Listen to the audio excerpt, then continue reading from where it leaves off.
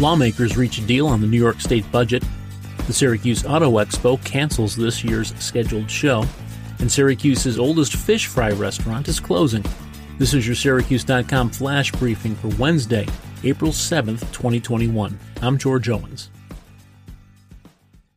Lawmakers in Albany on Tuesday reached a deal on a $212 billion budget for New York State's 2022 fiscal year. The plan increases spending more than 9% from last year's $194 billion budget, and it will hike taxes on wealthy New Yorkers and corporations, estimated to provide more than $4 billion in new revenue. Under the spending plan, New Yorkers who make more than $1 million a year will face a 1% tax increase. The state's corporate franchise tax will rise to 7.25% from 6.5% for 3 years, though the rate will remain the same for companies that make less than $5 million, according to the New York Post. Aid to schools will increase by $3 billion, according to Governor Andrew Cuomo's office. The budget also legalizes mobile sports betting, implements reforms to the state's nursing homes, and freezes SUNY tuition for 3 years. The Syracuse Auto Expo has given up on efforts to hold the show this year and will instead hold its next show in 2022. It's only the second time in the last 114 years that the show has been canceled.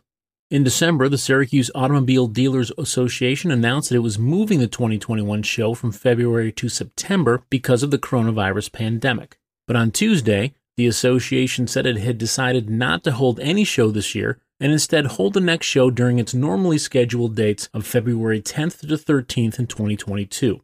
SADA officials said they were worried that holding the 2021 show in September would take away from the 2022 show to be held just 5 months later. The show attracts 50,000 people annually to check out more than 300 new cars and trucks on display. After 77 years, it looks like 2021 is the last hurrah for the Easterly family at Jim's Fish Fry. The restaurant on Wolf Street in Syracuse will serve its last fish on Friday, April 16th.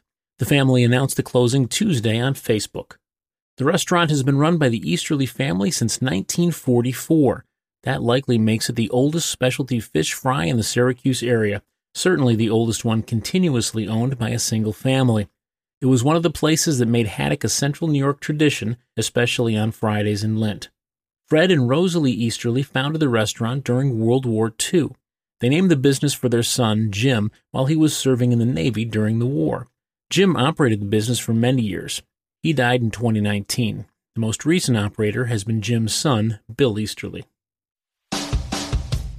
That's your Syracuse.com flash briefing for Wednesday, April 7th, 2021. I'm George Owens. Thanks for listening and have a great day.